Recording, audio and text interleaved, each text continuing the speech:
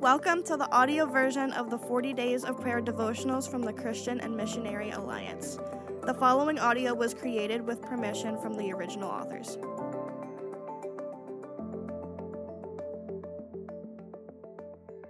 Welcome to day 25 of 40 Days of Prayer. Today's devotional is called The Church as the Dwelling of God's Spirit and was written by David Gilmour.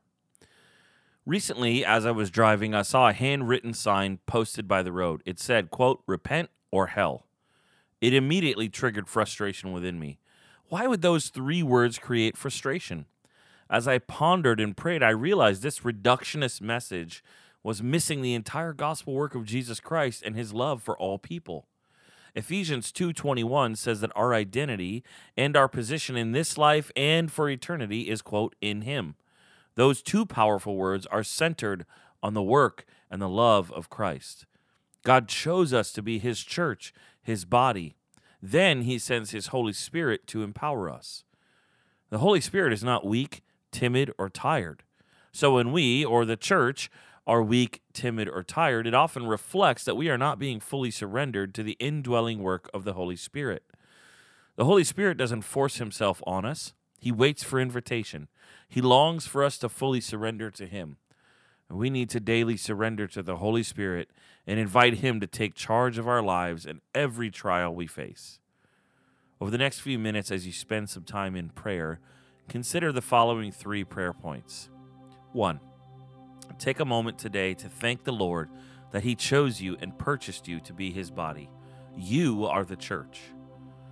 2. Surrender to the indwelling work of the Holy Spirit so that his work can be done in you and through you for his glory. And 3.